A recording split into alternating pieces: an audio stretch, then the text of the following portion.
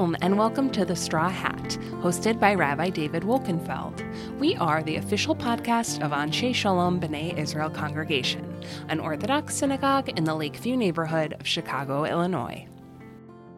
So we are back for one final podcast episode, which I didn't think we would make, but just a few days ago, the Daf Yomi cycle began Masechet Gittin, which is mostly occupied with the procedures and rules of divorce, Jewish divorce, halachic divorce, and thought it would be an appropriate occasion to reach out to my friend and colleague and former podcast guest, Rabbi Zach Truboff, so he could share a little bit about how divorce works today and some of the problematics of the Jewish divorce process and some of the ways in which there are attempts to make that process better. Some of that story as well. And so here he is. So Rabbi Truboff, please share a little bit about that. I guess sort of what happens when we take the material that we're encountering now in Daf Yomi and Masechet Gittin and the Talmud, and let's jump ahead to 5783 in North America, in Israel. What does divorce look like? How do some of these procedures that we're encountering in the Talmud, how are they applied in real life, and how does that work and how does that not work in modern times? So thank you, Rabbi Wolkenfeld. So let me begin by saying that my experience on this issue derives from my work at the International Beit Din, in which I'm the director of rabbinic education, and I also assist the Dayanim and some of the casework and some of the tshuva writing. And what you get to see, and we have a large number of cases each year and beyond, is that you really get to see the breadth and depth of Jewish divorce, right? The good, the bad, and the ugly. One of the things that you have to realize, and you made this point of how we leap from the Gemara to Jewish divorce today, and it's not a simple leap for a variety of reasons. The first thing I'll just note is that even when you look at Masechet Gittin, most of the work, meaning most of the Masechet, is not about what I do. Meaning, like a lot of the work we deal with as a Beit Din, very little of it can be found within the pages of Masechet Gittin. Some, but really a very, very small amount, because Masechet Gittin is mostly about what you do when a husband wants to give the get and a wife wants to receive it. Right? It basically lays out all the procedures, all the rituals, all the details for how do you make a get happen, and then recognizing sometimes it's not so easy to get that get from one side to the other, and what happens if the husband puts conditions on it, tanayim, right? There are all sorts of things that kind of emerge in the process of the giving of the get and how that needs to be handled. But again, the way divorce works today is that if both parties want to get divorced, they show up in a Beit Din and the get is given. Right? It's very straightforward, very simple.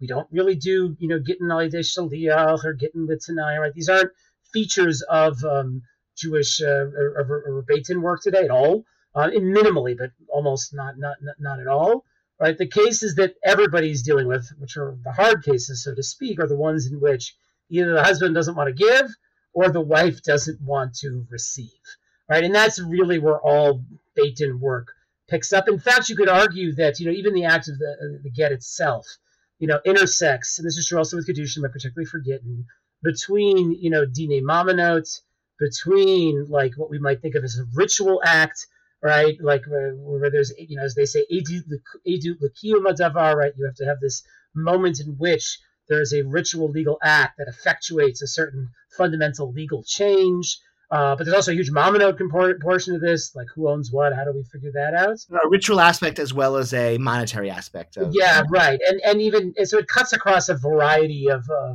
levels, and even by the ritual aspect, which is really where the Masechet is focused on, right? Like, again, it's I don't want to say it's routine. It's not. To know this material in detail is a life's work. That's why there are such few Mesadrei Gittin, the people who really run the ritual, so to speak, in the world.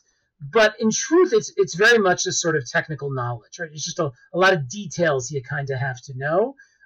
Again, the hard part of the work is where it's not just the ritual, but like, again, what if one of the sides or both of the sides doesn't want to actually participate in this. Let's talk about that. That's not in the Masechet so much, and we haven't seen that, certainly not in the first Dapim we've encountered so far. So what happens when there's a recalcitrant member of the marriage who doesn't want to participate? And my understanding is that that's a more common would be a husband who doesn't want to participate, but I guess it can happen in both ways. What happens when that occurs? And I guess those are the cases that come to your desk, right? Right. So again, as long as both parties want to do it, it's basically a ritual act, right? Like, because it's just a question of how do we do this formal ritual to acknowledge this marriage has come to an end, right? Through the giving of the get in this formal technical way. People have to be there. People have to see it, right? That's all it really is. It's when one of the parties doesn't want to. We are now in the area of what we would call a dispute, right? We are now in a fundamental dispute between two Jews that has to be mediated by legal authority. That's like a whole nother world entirely, right? Sometimes that applies to criminal law, sometimes that applies to financial disputes, but it's a whole different world than just how do I get the guys together to do the mitzvah, right? Like it's something fundamentally else entirely. So that question about like if one side doesn't want to give really takes us beyond Masechet Gittin to Masechet, I'll say Masechet Sanhedrin, right? I mean, also to Ketubot, but I say Sanhedrin because it gets to the very essence of rabbinic authority, right? Because again, the only way you can mediate disputes is with authority.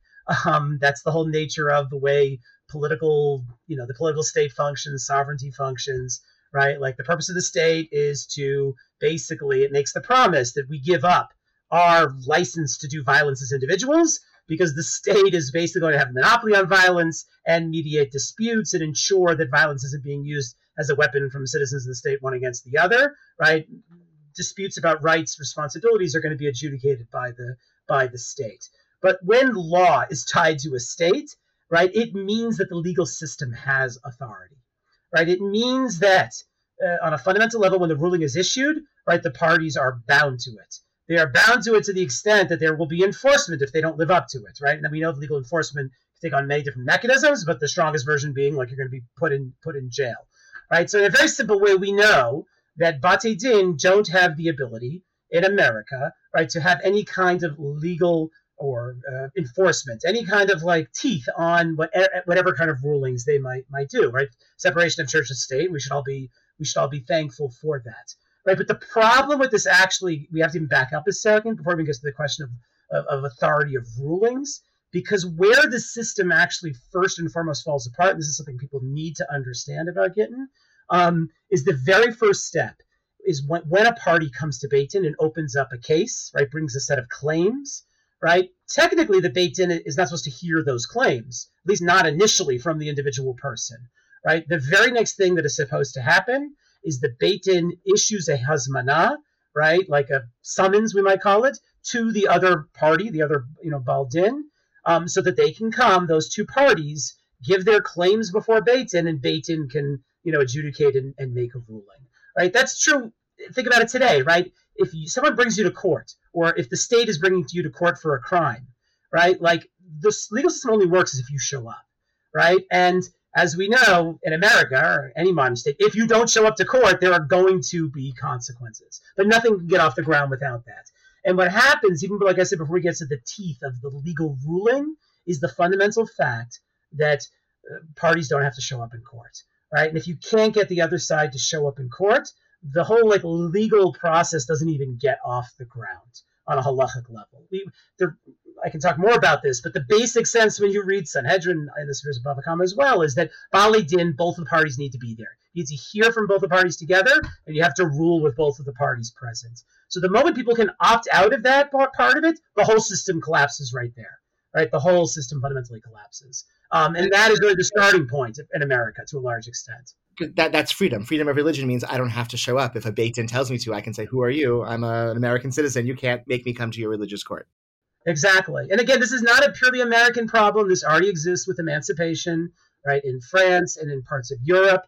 The Maharam Shik, who is a famous posek, the name of his Tshuvot by the same name, right, he actually already makes this point very, very explicit. And he is actually struggling with the question of whether or not we can basically just hear one side and just rule based on that, right? And he has a long tshuva where he's not exactly so sure that that's the case, but at the very end of it, and I'll read this for you. He says the following. He says, "Minu kevan Deroma lota katav de einav sharuta idin lishtamesh b'shum kfira acheret kenidui v'shamta. In kain k'shiyaz demin mikra al korcho yitzarech lasot oseyag l'torah b'hora'at sha'ah afilu laduno shelo b'fanav im loya efshar b'inyan acher. Right? So what he's dealing with is if you can only get one side to show up, right, the whole system basically falls apart. And what he's doing here, if you don't have kfiyah, have no way to get them to show up in court, then if the system's going to shut down, the only fundamental alternative is he raises this idea of hora'at sha'ah, right, a temporary basically measure that goes beyond the letter of the law to basically allow the court to function, even though according to halacha it shouldn't be able to do that, but it needs to do that, as he says, to enable the Torah not to completely fall apart. So he's already writing this, a couple 100 years before, 100 plus years before American Jewry, and they're already realizing this basic fact: if you can't put people to show up to court, you don't have a legal system. And the question becomes, what is the extent to which Batei Din have looked to address that situation, acknowledge that situation?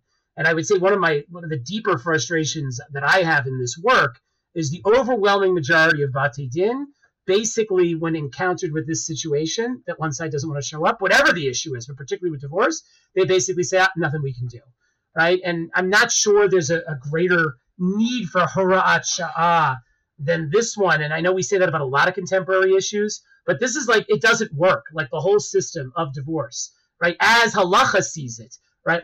Can't work if we can't get somebody to show up. Right? It'd be like having a courthouse and having crimes and laws on the books that say certain things are crimes, but literally you can't arrest people or bring them to court. Right? It just again makes a total mockery of the system. So right from the get-go, if that's going to be a Beit Din's approach, and when faced with difficult cases where one side doesn't want to give or receive the get, right? It's a complete non-starter, and there's no out whatsoever, right? It ends there, and often in a very painful and horrific fashion.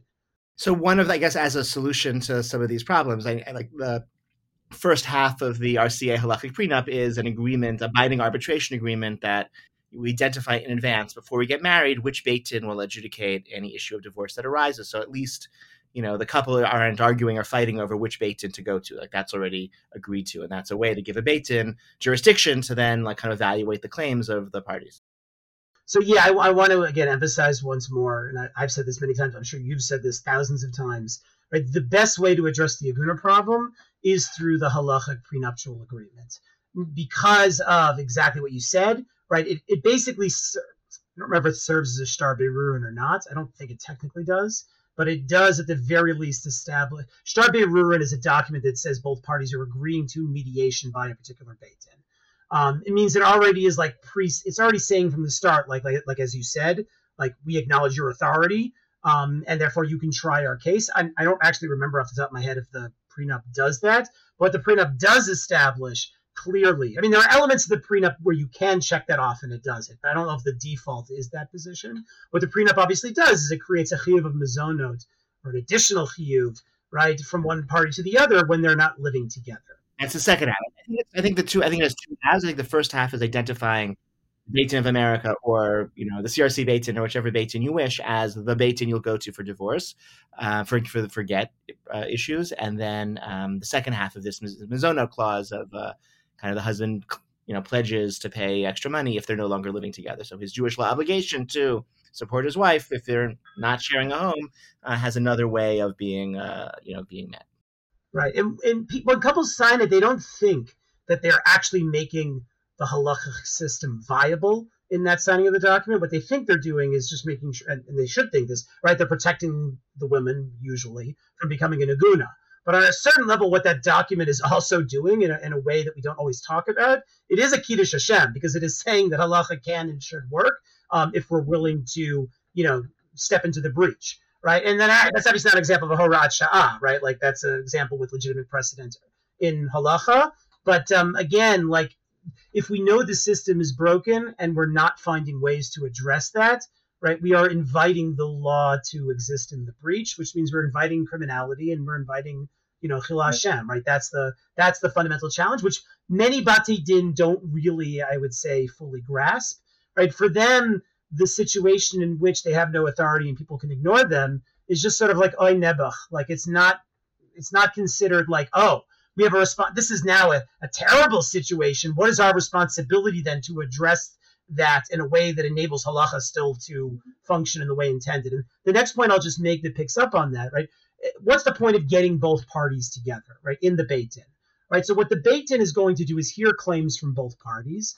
And what typically happens is that if one of the sides wants to divorce, but the other one does not, they'll try to look at the actual what's going on in the relationship, and potentially they can make a determination in which the Beit Din will say, well, you know what, given what's going on in this marriage, you, the husband, have to give the get, or you, the wife, have to receive the get. There's a fundamental concept of what is called chiyuv get.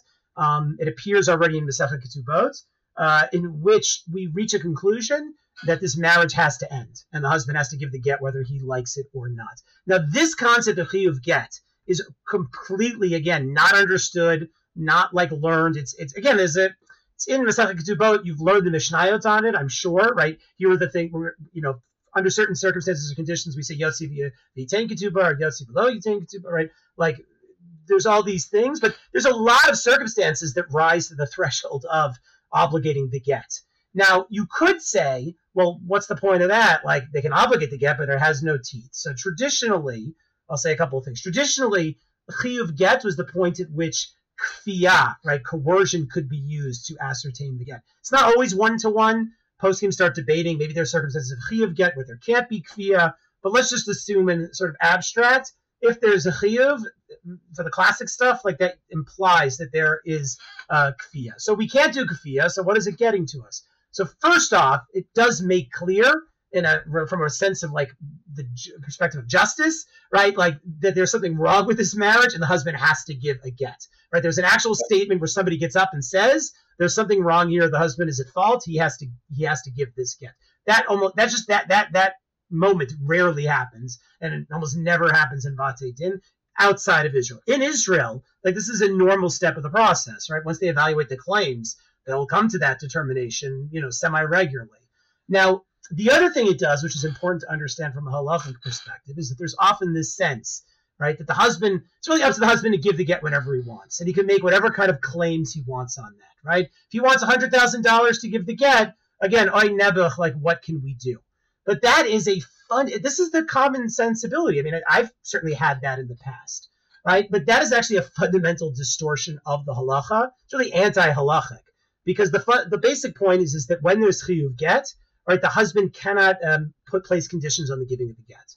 Right, can't place tanayim on the giving of the get. Clarify. So in go all the way back in the Mishnah, it's obvious that there are circumstances where marriages should or must end, and classically, and even today, a Beit Din, when husband and wife appear before the Beit Din, they might say, based on what you've told us about what's happening in this marriage, whether it's abuse or violence or just maybe even neglect or alienation, the Beit Din might say this marriage is over, and therefore you have an obligation, husband, to give a get, and you, wife, have an obligation to receive the get. And this happened classically, and that creates a religious obligation on the husband to give the get, on the wife. This religious obligation exists. There is no justification for then turning the get into a weapon, into a tool. He can't place conditions on it. They're meaningless. Meaning, like, if he gives the get with Tanayim, the Tanayim, like, essentially don't count. Again, obviously everything in halacha has debates and there's minority opinions, but what I'm sharing here is sort of the basic, mainstream of, approach. And everything I'm describing is what happens in Israel every single day in the rabbinic courts. This is literally exactly what happens. In Israel, they don't always jump straight from chiyuv to kfiyah. They kind of like want to let it play out a little bit. But again, the same process is completely, straightforward. Again, if you really want to, we can get into the weeds here, but I'll just note, right? So because there's a debate about whether or not kfiyah can be done and under what conditions, you had a whole stream of poskim who basically want to argue for a very high bar for kfiyah. What I mean by that is that it's only kfiyah if it meets like some very high level requirements. So Rav Herzog, for example, in the earlier days of the state, when they didn't necessarily, the Rabbanut didn't want to necessarily affirm kfiyah fully in a broad array of cases. So Rav Herzog is a famous like tshuva where he argues that imprisoning somebody is not kfiyah, right? Like, which is crazy, we might think. But, again, the argument is made that, our prisons are not like the prisons of old. You get 3 meals a day. Might get a daily minyan in Daf Yomi, right? Like, so I'm using that as an example because, again, it's one of those things that we think we sort of pick up almost by osmosis certain understandings about this, about divorce, about Beit Din, about extortion, and that are completely not like grounded in what the halacha actually says. I mean, one of the rewarding parts of fully immersing yourself in these issues is you realize that a lot of positions that if they were to play out publicly today would be labeled as liberal or progressive are completely like mainstream within the discourse, right? Like while there is some debate about spousal abuse, right, there is a steady stream of poskim who basically make clear if there's spousal abuse, physical abuse, right, that is grounds for, chiyuv get and kfiyat get. Right, so if the husband is, for example, like sleeping around with prostitutes, right, like chiyuv get, kfiyat get. I mean, there's a whole list of the classic mumin of a husband, particularly if there's a psychological issues, right? Again, these are all like essentially automatic chiyuv / kfiyat get. And when you see like the affirmation of this in the sense that, again, the get is not like the husband's divine right. Right? If the rabbis say you're obligated and kafiyah can be done, right? We're basically saying is like it's not all up to you, right? At all. And that sense has been completely lost. And it's not like, again, we're going to step in and have Bati Din in America do kafiyah. But we have to understand how the system is supposed to work and how it's not working to be able to then look at these issues in a way that is reasonable and enables justice to be applied.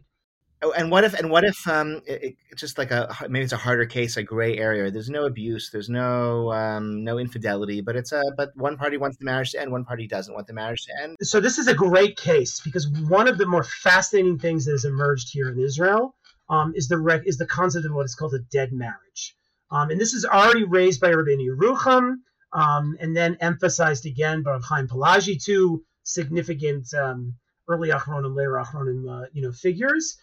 In which basically they say, if it's clear that the couple is not living together as husband and wife, and if you were to ask like both of them, they'll say like, I don't want to be living together with them as husband and wife, but one of the parties is not either giving or receiving the get, that those are grounds for chiyuv get and kfiyat get, right? So it's a fascinating shita because to a certain extent, it doesn't emerge from the cases in the Mishnah. And there is a debate in halacha whether those cases in the Mishnah and the Gemara are like the only ones that can be, or whether we can expand beyond them or not. And if we're going to expand beyond them, how exactly do we do that? We're making kol v'chomer, is how we're extrapolating.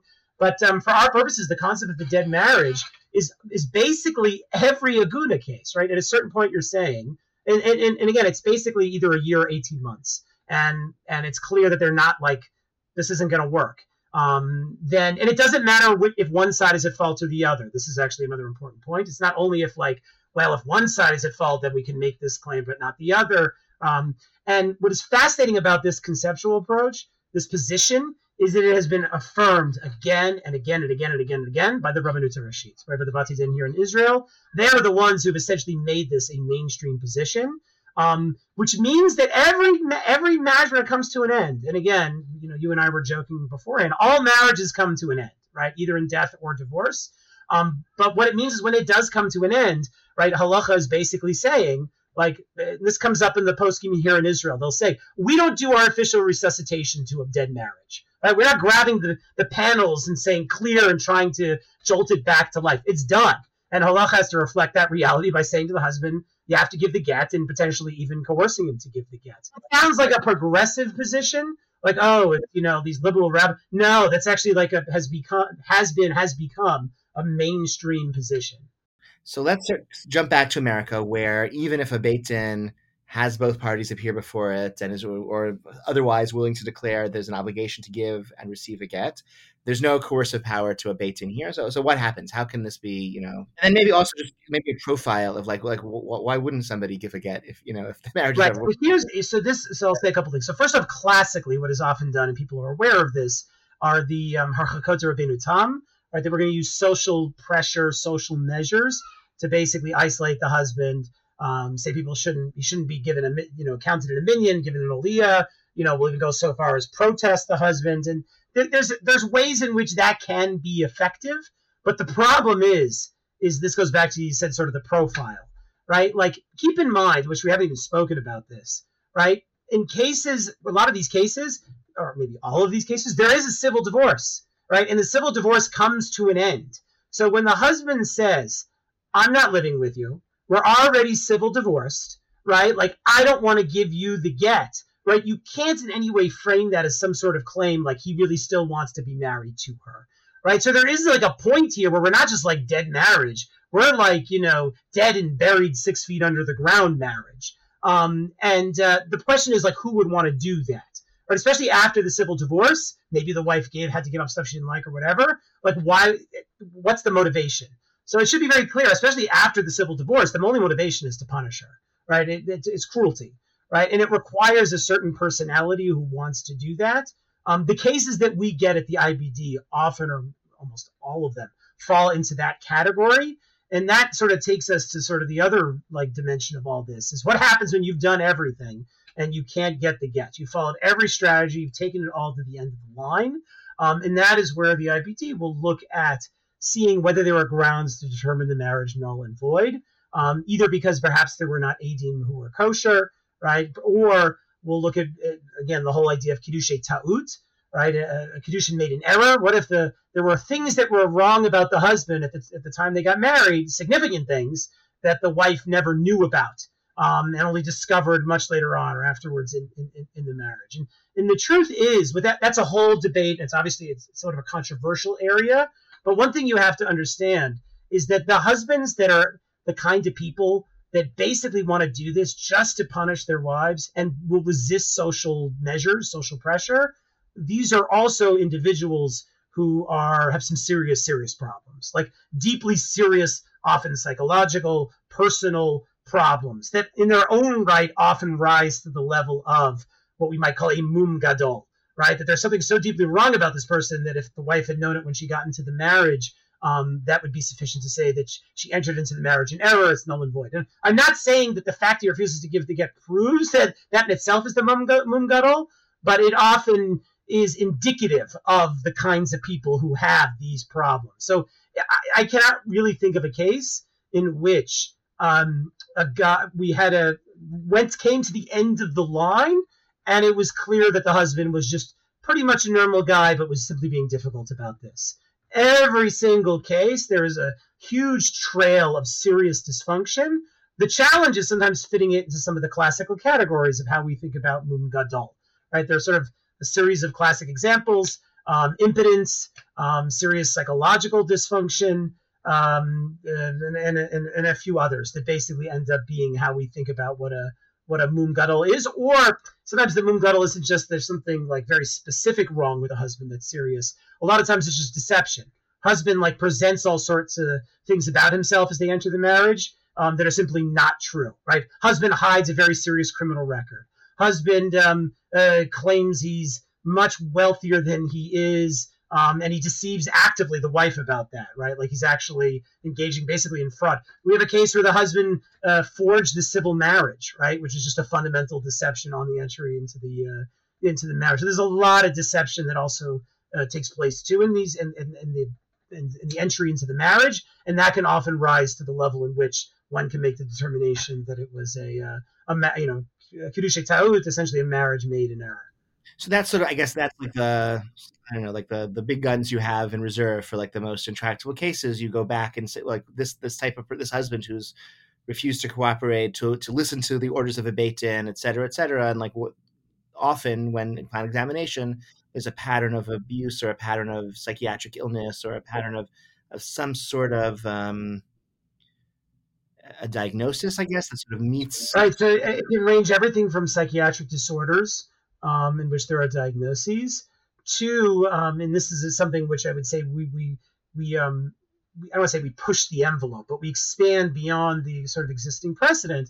But again, spousal abuse in its own right has not historically been seen as a mum gadol. What I mean by that is like if a husband is abusing his wife, right, during the marriage, we can't just automatically say, he's an abuser, he's a horrible person. If she only knew this was the kind of person that she was when they got married, like she never would have done this. But one of the things you do realize today, and maybe this is part of the global information age, is that you can actually track down information about people much easier than ever was the case in the past. And the truth always is, if somebody is violent in a marriage, right, they are violent often before that marriage. Oftentimes in previous relationships. And we've had like a dozen cases where the guy is violent in the marriage and has arrests and convictions for spousal abuse from previous marriages. Right. So that's an example where, again, like, because this existed before the marriage and it's very clear, right, it's much easier to make the claim of the ta'ut. Yeah, so I want to really hone in on that, because I think it's a subtle difference. Because you could say but many couples who divorce, they could say, well, had I known this marriage would end in divorce, I never would have gotten married to me. I regret the marriage. Had I known that I wouldn't want to be married to this person, I never would have gotten married in the first place. And that's not a halakhic argument to avoid a get, just to say, well, I regret the marriage. Right. So Rav Moshe Feinstein talks about ikar nisuin, right? Something that is about the mum has to relate to the very essence of the marriage itself. That's why impotence and sexual dysfunction is often considered a very clear example of precedent in this area, because as the Gemara says, everybody knows, lama nichmasa kala l'chuppah, right? It's because of that sexual dimension on some level in the marriage. But the other principle, again, I'm not saying these are firm rules, but I'm trying to sort of distill them down. But in terms of a shota, or the Gemara, somebody who has not psychologically, they are declared to be incompetent, we might say, or not having full mental capacity, at least not at all times, right? So one of the ideas that comes up is ein adam dar b'nachash b'kfifa achad, right? That you can't kind of live with a snake in your bed. And what this gets at is the principle that if the problems are such that married life, minimally stable married life, is fundamentally impossible, then that is already getting at, again, the kinds of dysfunction that we would say would rise to mum gadol.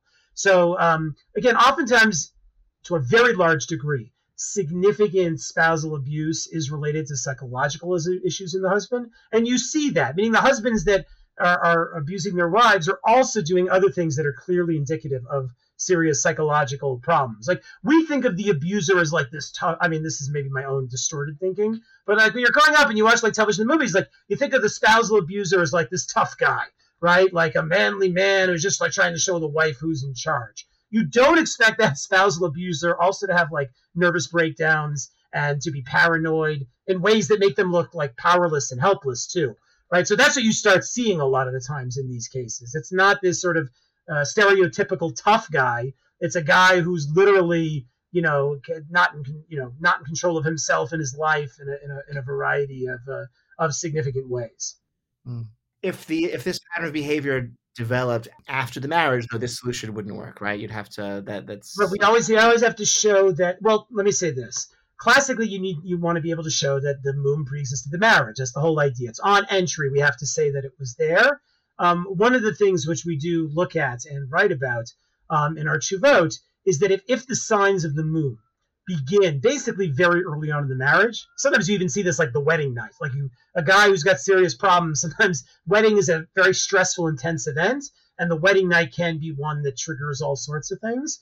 But if basically certain behavior begins very early on, you can argue that there's a chazaka that it pre-existed. So that's another example. And you see that by other issues here. That's not just the chiddush of ours, that you see that by other issues, even related to marriage itself, when we're trying to look at the partners and make certain assumptions about what was there beforehand. And thankfully, again, you can talk to a lot of people. You can, we spend a lot of time doing background checks and looking through criminal databases, looking at arrest history, right, looking at employment history. I mean, we really get into the thick of it to try to establish. We don't hire, private investigators at this point, but Rabbi Dollinger, who is our executive director, is a lawyer, been a practicing lawyer for, over a decade. And he does employ a lot of those skills, though, to dig stuff up, and you have to. There's a very much a detective aspect to this work, because it's rarely the case that the individual presentation of the details is sufficient to figure things out. It often requires speaking to a bunch of other people, digging up paperwork, and really making sure you have a grasp on what's going on. So I have two more questions. First question is just circling back to Israel, where the courts do have the power of coercion. you would think it would be like a paradise for the Right. quick and efficient, resolution of Jewish divorces, but it's obviously not the case. What's the problem there where the courts have the power of traditional Jewish communities to enforce their decisions? Right. So I'll say that's a good question, and I'll say a couple of things. So the first thing we always have to keep in mind is like divorce is not a happy process anywhere. Meaning the process of divorce is not one in which people are going to be smiling both sides, beginning, middle, and end, right? Like if you've seen any movies about divorce in America, let's say, right, in a circumstance where the courts are ostensibly have some level of neutrality, right? Like it's often as ugly as can be. So just that, it's very adversarial. I mean, there's a million reasons why this is the case. So I just want to note that, like, I don't think you're ever going to find a legal system that turns divorce into something that is routine and easy. Even if we say there's no fault divorce and, anybody can end it at any time, right? Marriage consists of a sort of legal entanglement that is not so easy to pull apart, right? Like we know this financially, there's children, like these are things that are not simple to resolve when a marriage comes to an end. So that's like you have to keep in mind, like this isn't simple or easy stuff, right? The second thing we have to keep in mind is, well, I argued, for example, about the dead marriage position, right? That says if a couple have been living together 12 months, 18 months, right? We can basically say there's an obligation for a get, coerce that get. So the problem with Batei Din, and this is in some ways where they kind of differ a bit from secular courts, is that even though Batei Din can sort of establish certain positions and precedents, no court is ever bound by those precedents. Meaning whatever the Tel Aviv court rules doesn't bind even the Tel Aviv court in the future. And whatever like the rabbinic Supreme Court, so to speak, rules, that doesn't really bind, lower courts. There's a tremendous amount of what we might say judicial autonomy or rabbinic autonomy. And if you're a rabbi, if you spend time in halacha, you sort of understand that, right? Like the Shulchan Aruch might bind you, Acharonim may bind you, but like what's going on in the Beit Din, by the rabbi in the synagogue down the way, it shouldn't necessarily bind, me. And even as a rabbi, as a synagogue rabbi, there are times you come down one way, and then circumstances may look pretty similar, but they're different enough that you don't want to feel bound to what you said before, and you come down a different way. So the fact that precedent is not automatically binding across the board also leads to a lot of variability. And again, I think we have to be clear that certainly there's a not insignificant portion of the Dayanim in rabbinic courts here in Israel who see their responsibility as being the bulwark against the secularization of Jewish society that pushes towards, no fault divorce, ending marriages, basically at will.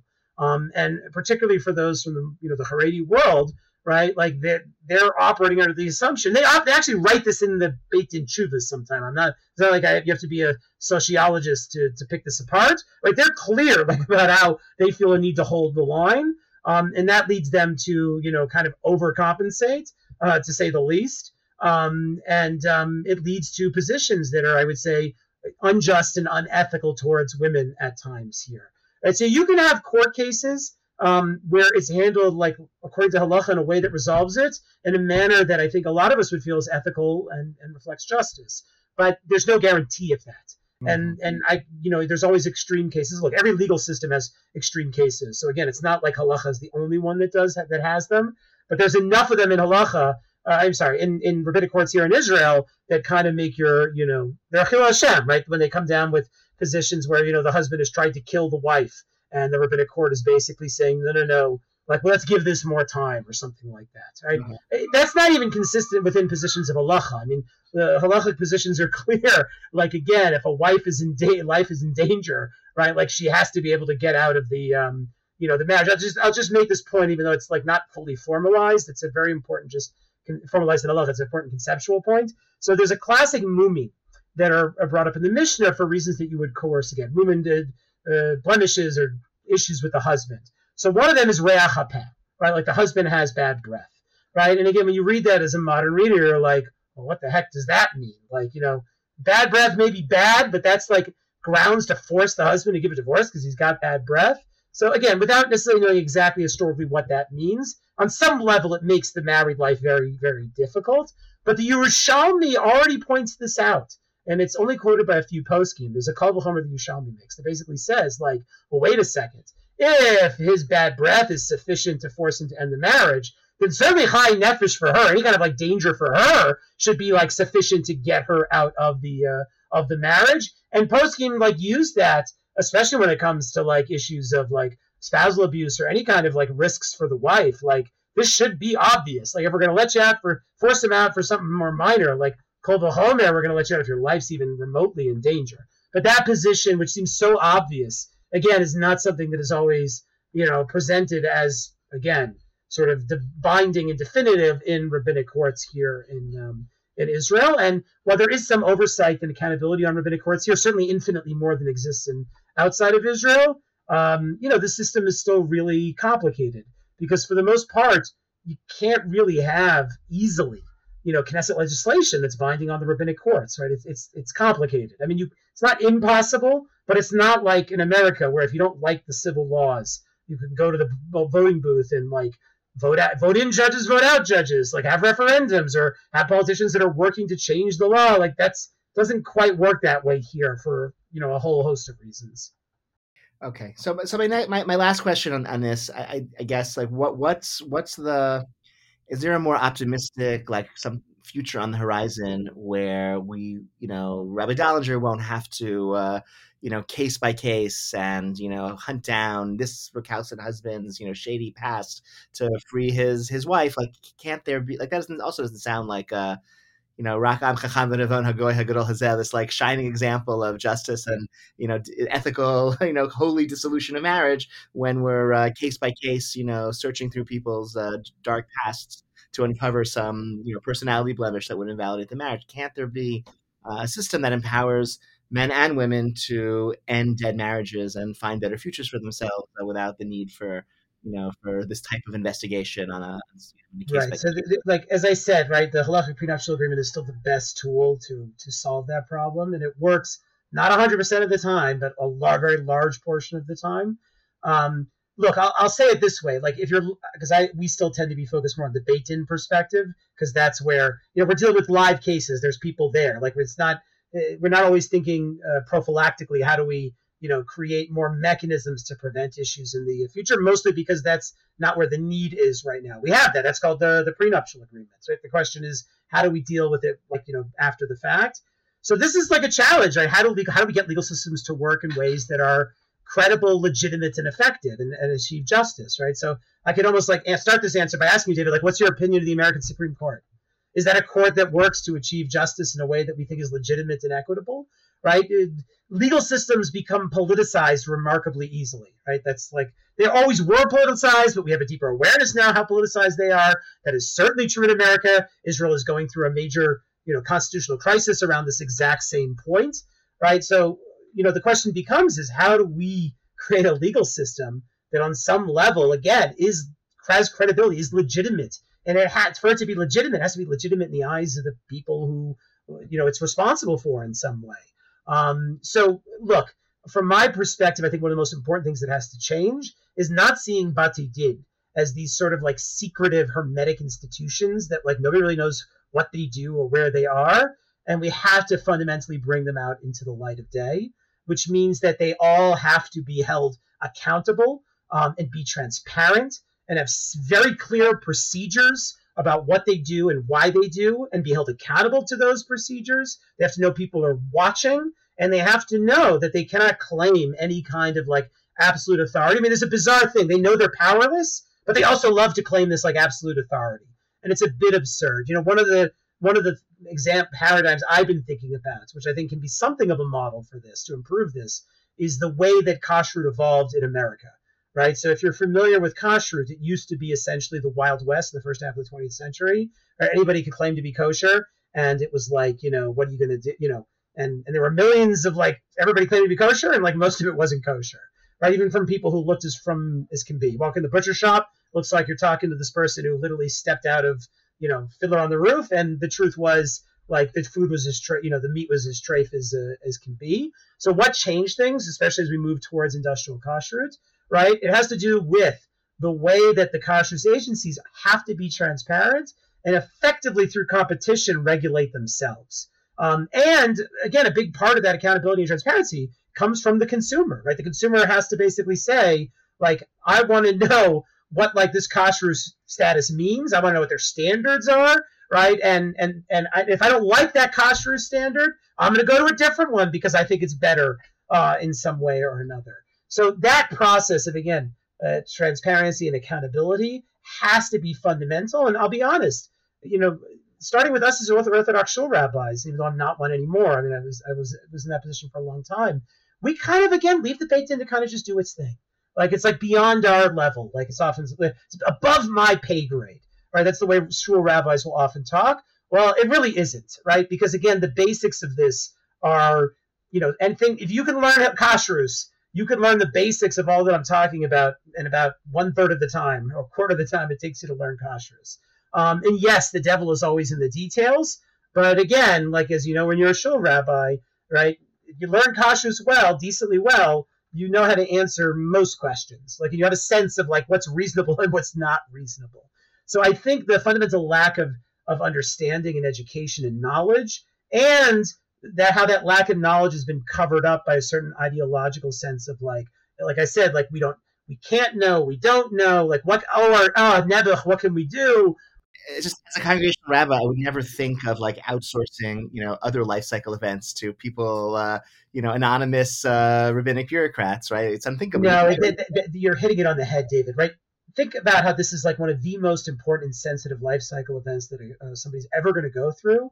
And it's basically being done by unaccountable people. You don't even know who they are. I mean, a Beit Din could be anybody who like are dying, anybody who just like says I'm a dayan, right? They are complete. I mean, there's very little credibility to any. So I'll say this: in America, the Beit Din of America, I can say with certainty, is a credible Beit Din that is all the things I'm talking about. It's accountable, it's transparent, it's very clear about things, and they're working to hold to not just the letter of halacha, but these principles that I'm talking about here. But the BDA is limited, and it's not, well, it calls itself of America.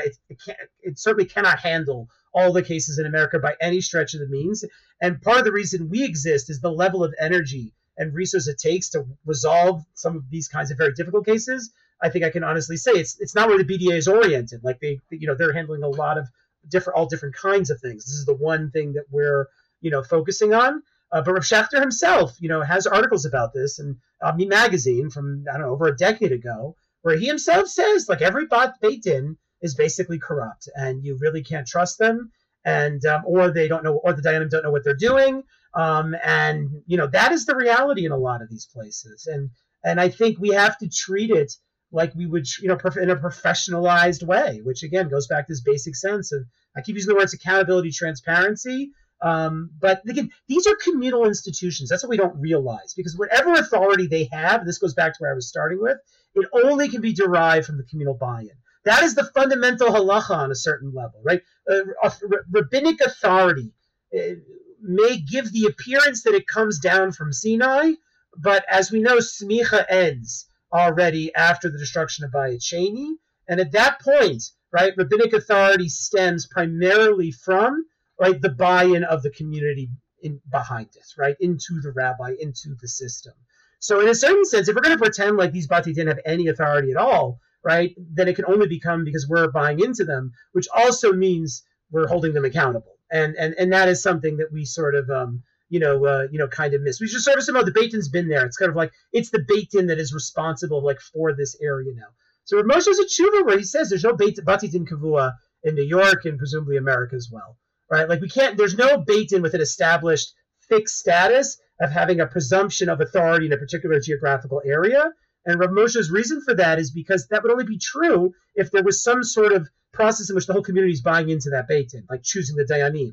Right, so if you have a Beit Din in which the members of the Dayanim, where there's a segment of communal rabbis, let's say, that are excluded from choosing the Dayanim, then that Beit Din doesn't have like official a local authority over the whole community, because there's a certain democratic ethos that has to exist for that authority to be real. And again, like, these are our institutions, even though they're often run by rabbis. Again, if you're a non-Orthodox rabbi, that don't necessarily look like you, but there's no reason we should absent ourselves, whether it's us as rabbis or as communities, from again being responsible for them, because we're the only ones who give them authority in that way.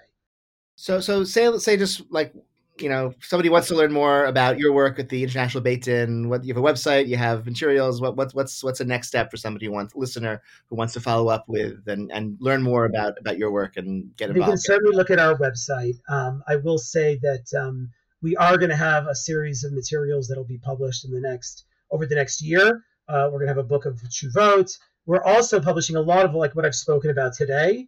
We're going to be publishing what we're going to tentatively call like a divorce guide that basically walks through all these kinds of issues about how divorce is supposed to look and how Bati Din are supposed to function vis-a-vis divorce and all the ways in which the system can be abused.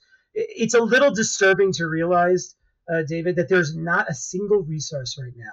I'm not sure there's been one for 50, 60, who knows how many years that actually outlines those things, like in any kind of detail. Like, it's a little crazy. Like, if you think about as rabbis, all the resources that exist in all like the major areas, the fact there's not like one book that really goes through these issues on divorce, it shows you that doesn't happen by chance. There's a certain, I would say, like ideological obscuring that takes place here to like not look in that area. In a large part because like the powerlessness of the rabbis in that area leads us as rabbis to not want to like address it fully and take responsibility for it, right? In some ways, it's easier to kind of say, what can we do, than like actually take responsibility for it.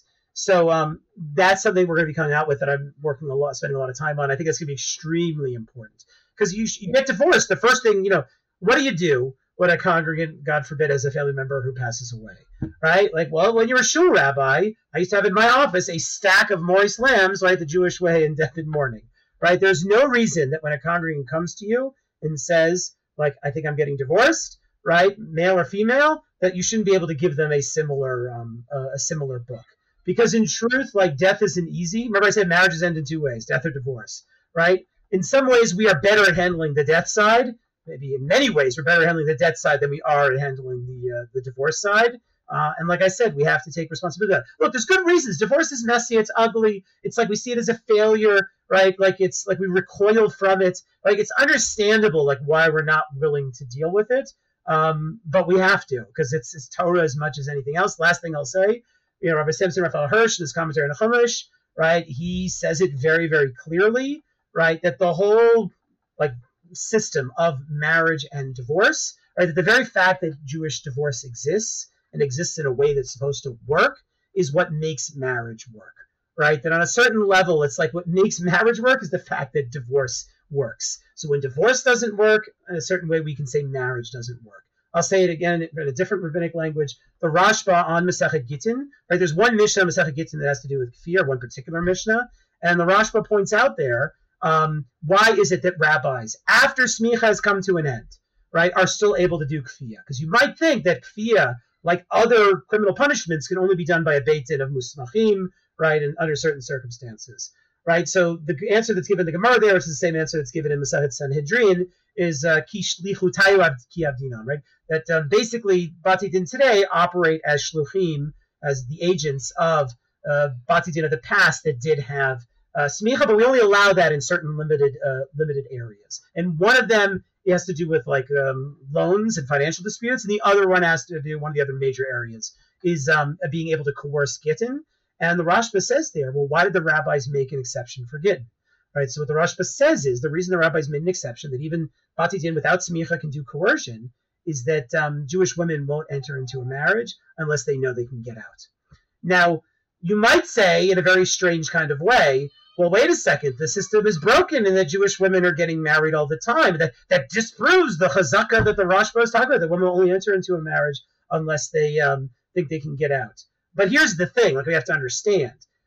Every woman who gets married today thinks they're going to be being able to get out if they need to, even if they've heard about the Aguna problem, even if they're somewhat aware of these issues, because they're Jews and they believe in the basic justice of Torah. They believe that Torah does not exist to enslave them. They believe that Torah exists to bring holiness to their life. That's holiness into marriage and holiness out of marriage. And I don't think any woman can conceive of a system that basically is going to leave them in a position where they can be, fundamentally tortured by their, by their husband. And I think again that's the sensibility we have to bring to this. Thank you. Thank you. So this is a very, again, not just because we're learning Masechet Gittin and Daf Yomi, but just as it's a very important, this comes up in our communal life from time to time. I think all Jews need to be aware of this. So thank you very much. It's a very fitting final interview as well. Like I'm, we've this is my last podcast here at the shul. So it's sort of I'm very after I guess 4 or 5 years of recording these intermittently, and so it's sort of a very even though this is not a pleasant topic, I think I'm really sort of grateful that you came on and we had the time to have this final interview with my tenure at the shul. Just maybe just a few more minutes before we end the conversation. You and I have had the occasion to speak as friends over the years about the rabbinic profession. You've now, I guess, transitioned. You've sort of left the life of a congregational rabbi. You're now an educator and working for the Beit Din. I'm just signing up for another tour of duty in a few weeks, and so maybe just I don't know, like what have you experienced as this and sort of different ways of working as a rabbi, and end this conversation with some reflections on this strange career that we've both inhabited over these years.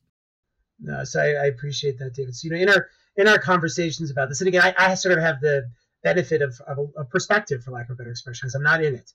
And when you're not in it, you're able to look at it differently. You can't look at it when you're inside of it. That's the whole point. You can't see yourself when you're inside of something, right? Like you have to step out of it to be able to get into it. So I appreciate that sense of perspective. And one of the things I've shared with you, and as you know, I'm very much drawn to psychoanalysis, to the writings of Sigmund Freud, and how they can be used to think through Jewish text, Jewish thought, theology.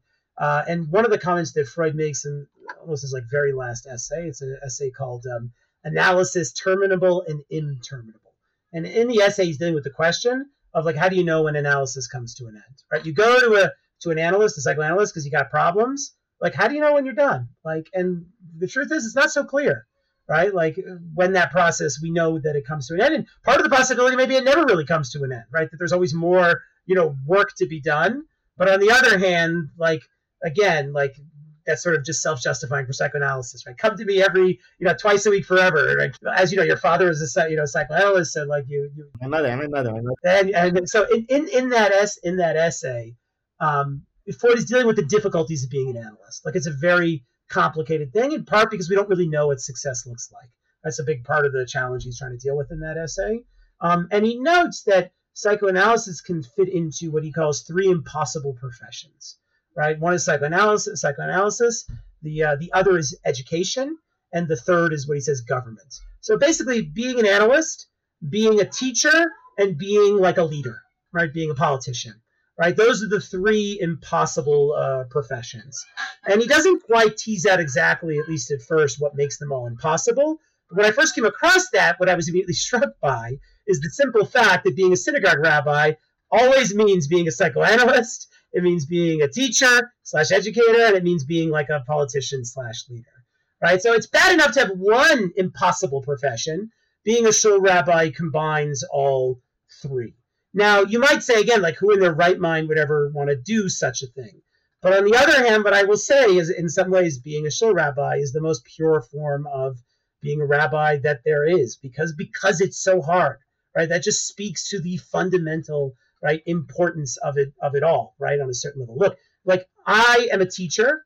I do a little bit of analysis, so to speak, in some of the individual relationships I work through as a rabbi.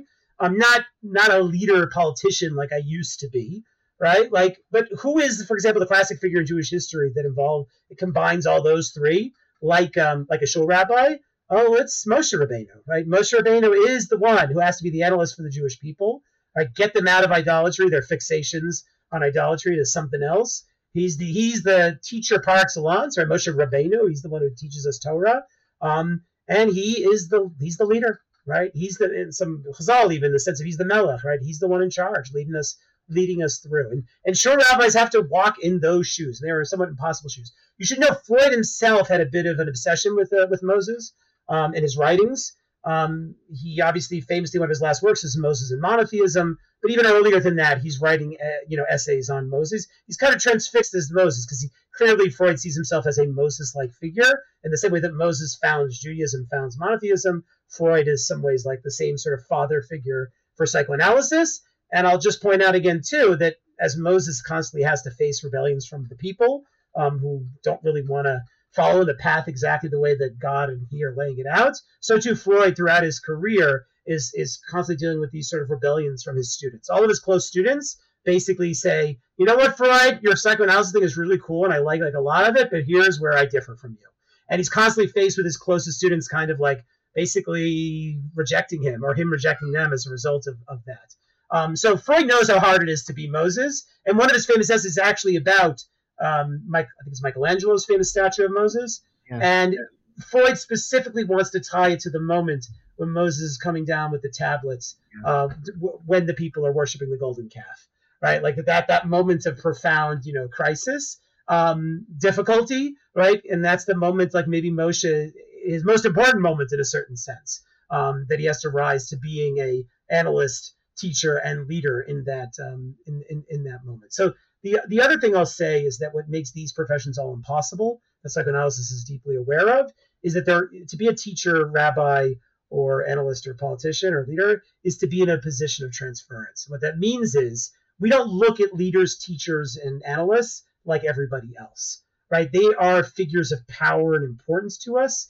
such that we project all these other things onto them, right? Our relationship to them is not like other relationships. They're basically like our parents, for better and for worse. And, for Freud, transference is love, but it's a very, strange kind of love. What it really reflects is this profound emotional, psychological investment that we have in that person. What they do matters. And what's so difficult often about being a shul rabbi, it's the power comes from transference, as Freud notes, because you can use that transference to get at the deeper issues. But the challenge of transference is that you're never fully in control of the meaning of your actions, because people are always going to interpret what you say and what they do through that transference. And that, to a large extent, I think, is what makes the job, somewhat impossible, is because you can't control like where it's going and what it's going to look like, right? The analyst does have the controlled setting of the clinic, right? Like and that's a space where when issues come up, when there's transference, countertransference problems, like you can work it out, right? For a shul rabbi, when issues come up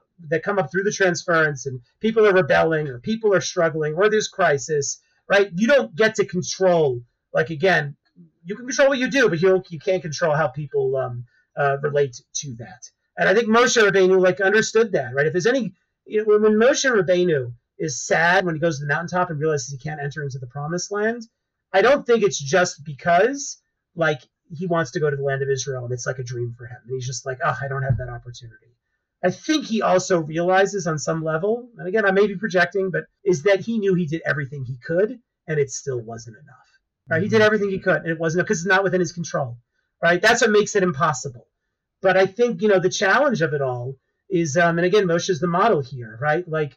We may not be able to go into the promised land with the people, but we're doing our damnedest to make sure that they can find their way there, even if we can't be there, for them. And I want to conclude just by reading you a section from a rabbi who really, I think, understood this. Chicago rabbi like yourself, David, Arnold Wolf. Very interesting thinker. He has a deep affinity for Franz Rosenzweig, who's also of great interest to me. And he really gets Rosenzweig, unlike many others.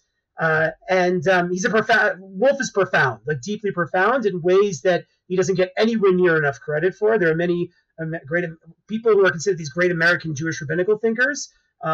He is above many of the names that get thrown about as if they're important. This is my personal opinion.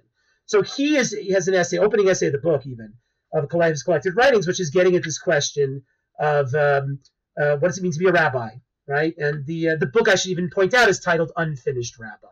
And that's already a certain psychoanalytic orientation, because he realizes that there's no way to define what a rabbi is. That's why there's no easy way to define what rabbinic success looks like, right? What is success when you're a rabbi? Making people more frum, getting them to be more ethical to each other, growing the size of the shul, making sure there's a better kids programming, right? Having spiritual davening so that people feel something, all of that, none of the above, right?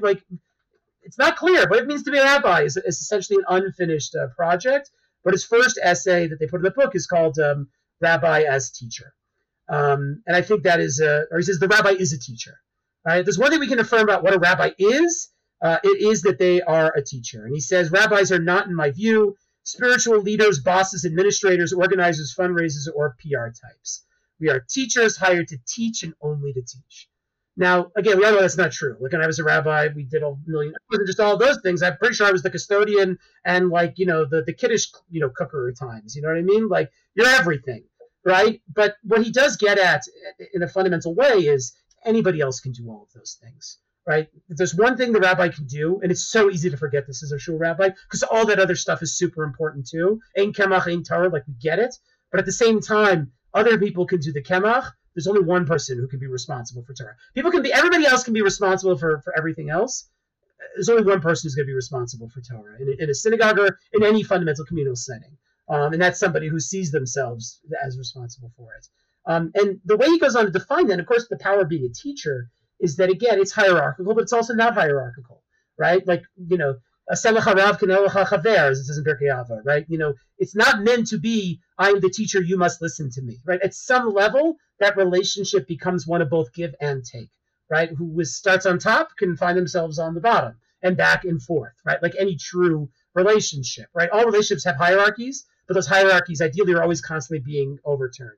So he says here, I think this is very powerful, he says, my responsibility, for thinking about the rabbi as a teacher, is to help them, his community, see their responsibility. My responsibility is to help them see their responsibility, right? In a large sense, that's like what Freud is getting at with analysis, right? The goal of analysis is to get the person on some level to be responsible for themselves fully, for their unconscious, for their symptoms, for their stuff.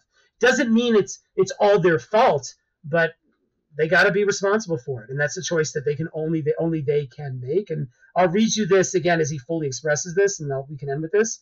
He says, and my responsibility is to be the best Jew I can. I must learn in order to teach.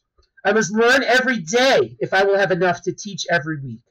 I must work out my own religious way, which will not always be the same as the way in which most members of my congregation work out theirs. If they are truly free, then so am I. My destiny is not in their hands any more than theirs is in mine. I can be more observant without making them feel guilty, more critical of Israel without making them anti-Zionists. I am bound to, but distant from, the very community in which I work and live. And so help me love. Because again, if you're going to be a shul rabbi, you got to love your shul. It was the most important piece of advice I learned before I was a shul rabbi, and it is true. Being in a shul is like being in a marriage, as you said. Right? Marriage only works if there's love there to found that covenant, that breeds.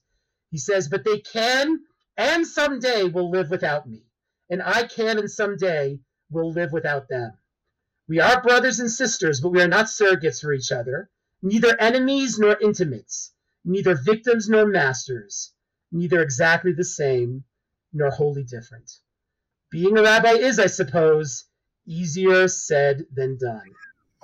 But what that is valuable is not, right? Like that's it in a nutshell. And it's everything else about the rabbinate is hard to get that point. That we are responsible for each other, and we are responsible for ourselves, because I'm not you, you're not me. And holding that tension is like ultimately that's what it means to be a Jew. That's what it means to be in a relationship with God. That means to be in a relationship with Torah. That is what we are there as rabbis to help make possible. And it's not easy, but there's no place like being able to do it in the synagogue, in the community, with all the impossible challenges of it. And, again, David, you've done amazing work in Chicago, and you'll do amazing work in DC. And, there's certainly no small part of me that's envious and jealous that you are still in it, doing the impossible, but also making the impossible happen. And, helping us, be responsible for that which matters most. So thank you, David, and kol hakavod natzlacha to you. Thank you so much for that bracha, and thank you for your time over this interview. And I also want to just turn to the listeners and thank you for listening today, and for some of you who've been listening for 4 or 5 years to these podcasts. Thank you very much. I hope we have opportunities to share ideas and learn together, and to share hopefully good news for many, many years to come over whatever medium we find there was invented in the future to enable that. So thank you very much. And the beautiful thing I'll say is that even when you leave, right, it doesn't mean you can't still be in relationship with each other, both the congregation with the rabbi with the congregation. Because as we know, right, famous line in Shir Shirim, Aza k'mavet ahava, right? Like love is as strong as death, which means that if death ends a marriage, love enables something to, continue. And because those relationships are real. And that's the thing everybody should be able to, want to cherish. Absolutely. Thank you.